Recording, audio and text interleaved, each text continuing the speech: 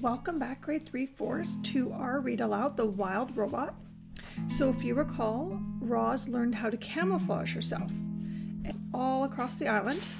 And while she was camouflaged, she actually learned how to speak animal language. And then we learned that our animals actually have there was an hour each morning and where they all got together and would discuss things. And so they were discussing this new camouflage lump they saw. So Roz thought this was the perfect time to introduce herself, but unfortunately they all got scared of her. So now we're going to see what happens next. Chapter 22, The New Word. A new word was spreading across the island. The word was Roz. Everyone was talking about the robot, and they wanted nothing to do with her. I don't think I'll ever feel comfortable knowing that Roz is on the prowl. I hope Roz camouflages herself as a rock forever. Shh, there's Roz now. Let's get out of here. Roz wandered the island, covered in dirt and green and growing things, and everywhere she went, she heard unfriendly words. The words would have made most creatures quite sad, but as you know, robots don't have emotions, and in these moments, that was probably for the best. Chapter 23, The Wounded Fox. My face, my beautiful face, somebody help. Fink the fox was lying on a log, howling in pain, with a face full of long, sharp quills. When Roz appears, isn't there anybody else who can help? Would you like me to leave? Said the robot. No, please don't. I'll take what I can get. What happened? I didn't think the porcupine could see me in the bushes, but when I went for his throat, suddenly there were quills in my face. Why did you go for his throat? Why do you think? Because I was hungry. If you had not attacked the porcupine, you would not have quills in your face. Yes, Roz, I know that, but a fox has gotta eat. I just didn't expect him to put up such a fight. Look, there are even quills in my paws. I can't even walk. My face is numb. I could die if you don't help me. What would you like me to do? Said the robot. I'd like you to pull out the quills. Roz calmly knelt beside Fink and said, I will pull out the quills. The robot started to tug on a quill, but it snapped off in her fingers. Fink yelped and said, pinch it closer to the skin. So Roz pinched the broken quill closer to the skin, and then, very slowly, she pulled it out. The fox winced in pain and said through his teeth, Please, Roz, pull them out faster. This is agony. Roz quickly tugged out another quill, then another and another. The fox lay perfectly still, eyes closed tightly, wind whistling through his nose until every single quill had been removed and placed in a neat pile beside him. Fink struggled to his feet. Thanks, Roz. I owe you one. The fox smiled briefly, and then he limped away. Oh, looks like Roz might have made her first new friend.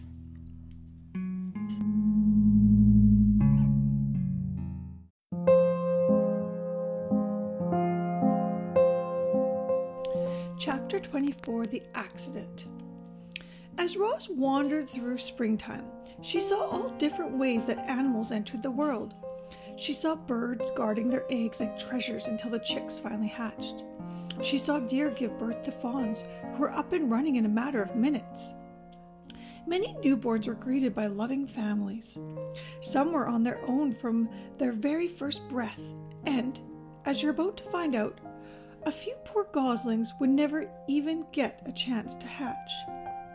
Roz was climbing down one of the forest cliffs when the accident happened. The wind started blowing out of the north, and suddenly clouds were rushing over the island. With the clouds came a spring shower, a downpour actually, and there was our robot clamping her hands onto a wet block of stone on the side of the cliff. But the block couldn't handle the extra weight, and as the heavy robot hung there, cracks suddenly shot through the stone and it started breaking apart. Down went the robot, plummeting into the treetops below. She crashed through branch after branch, before finally hooking an arm around one. Then she dangled there, gently swinging as rocks roared past her on her way to the forest floor.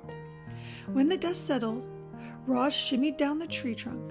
The ground was littered with broken rocks and splintered wood and pulverized shrubs. And within all that rumble was a goose nest that had been torn to shreds. 2 dead geese and 4 smashed eggs lay among the carnage. The robot stared at them with her softly glowing eyes, and something clicked deep inside her computer brain. Roz realized she had caused the death of an entire family of geese.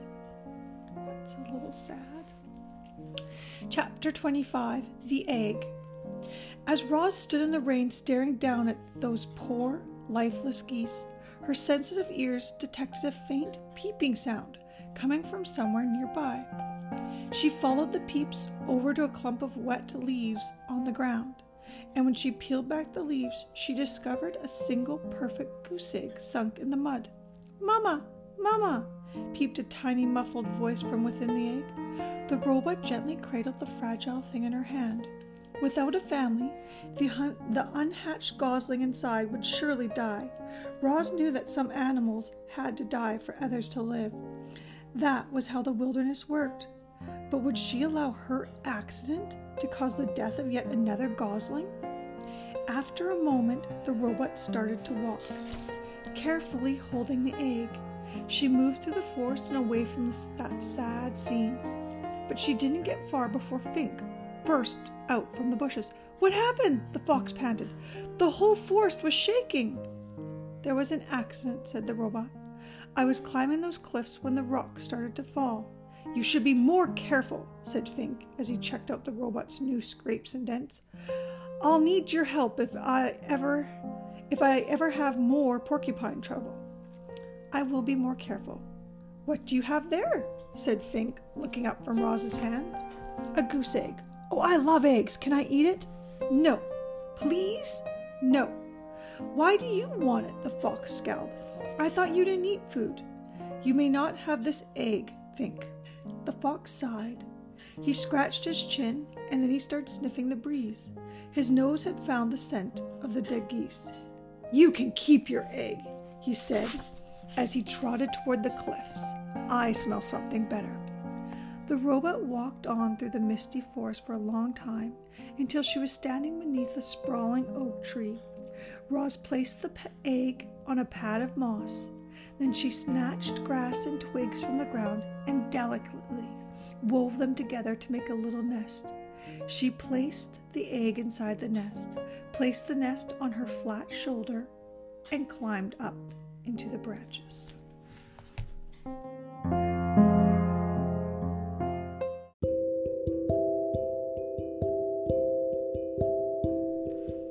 Chapter 26, The Performer.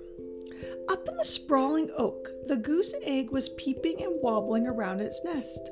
"Mama, Mama," said the egg. "I am not your mother," said the robot.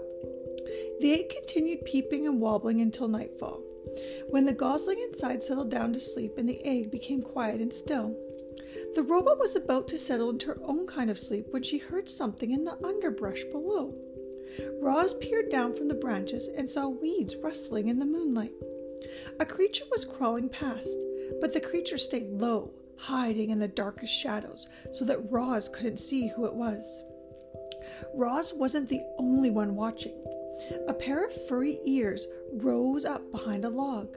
The ears belonged to a very hungry badger.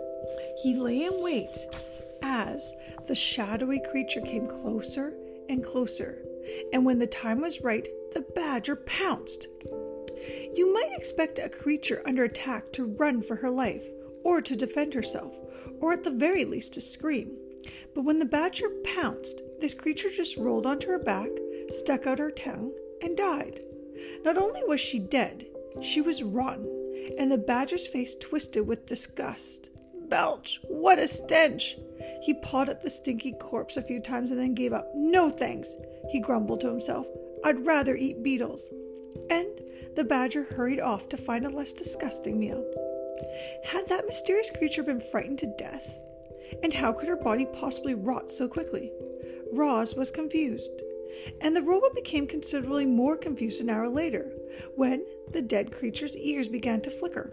Her nose began to twitch, and she rolled onto her feet and went on her way as if nothing had happened.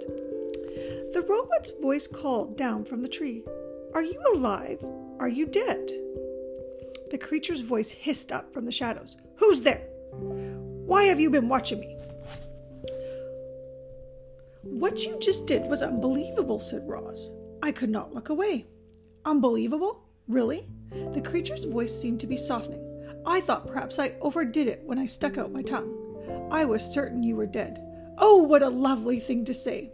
"Were you dead?" "Well, of course not. Nobody can actually come back from the dead. It was just an act." "I do not understand." "It's simple. I knew that if I played dead and really laid it on thick, that old badger would be so disgusted that he'd run off. And that's exactly what happened. We opossums are natural performers, you know." "So you are an opossum?" Roz's computer brain quickly retrieved any information it had on opossums.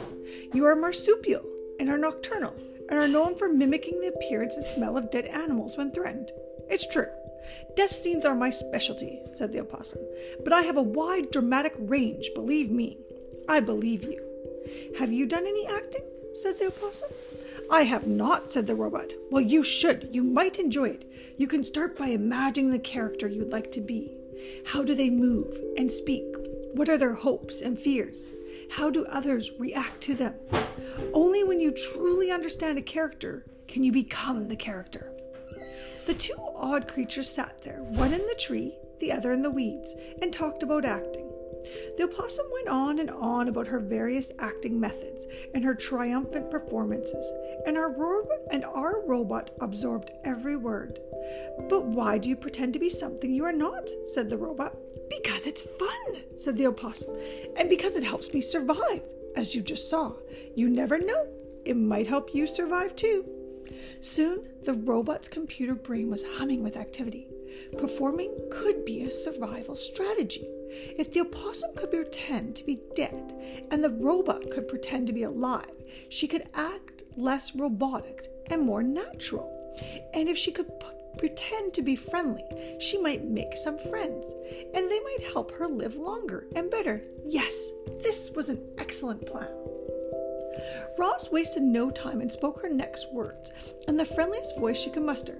"Madame Marsupial, it would be a great honor and absolute privilege if you would kindly inform me of your name." Roz's friendly demeanor needed some work, but it was a start. "Yes, of course," said the opossum. "My name is Pinktail, and you are?" Leaves gently shook as Roz climbed down from the tree. "It is a very lovely pleasure to make your acquaintance, my dear Pinktail." A moment later, the robot stepped into the moonlight. "My name is Roz." "Oh my," said the opossum gasped. "You're the monster." "I am not a monster. I am a robot, and I am harmless." "Harmless? Really?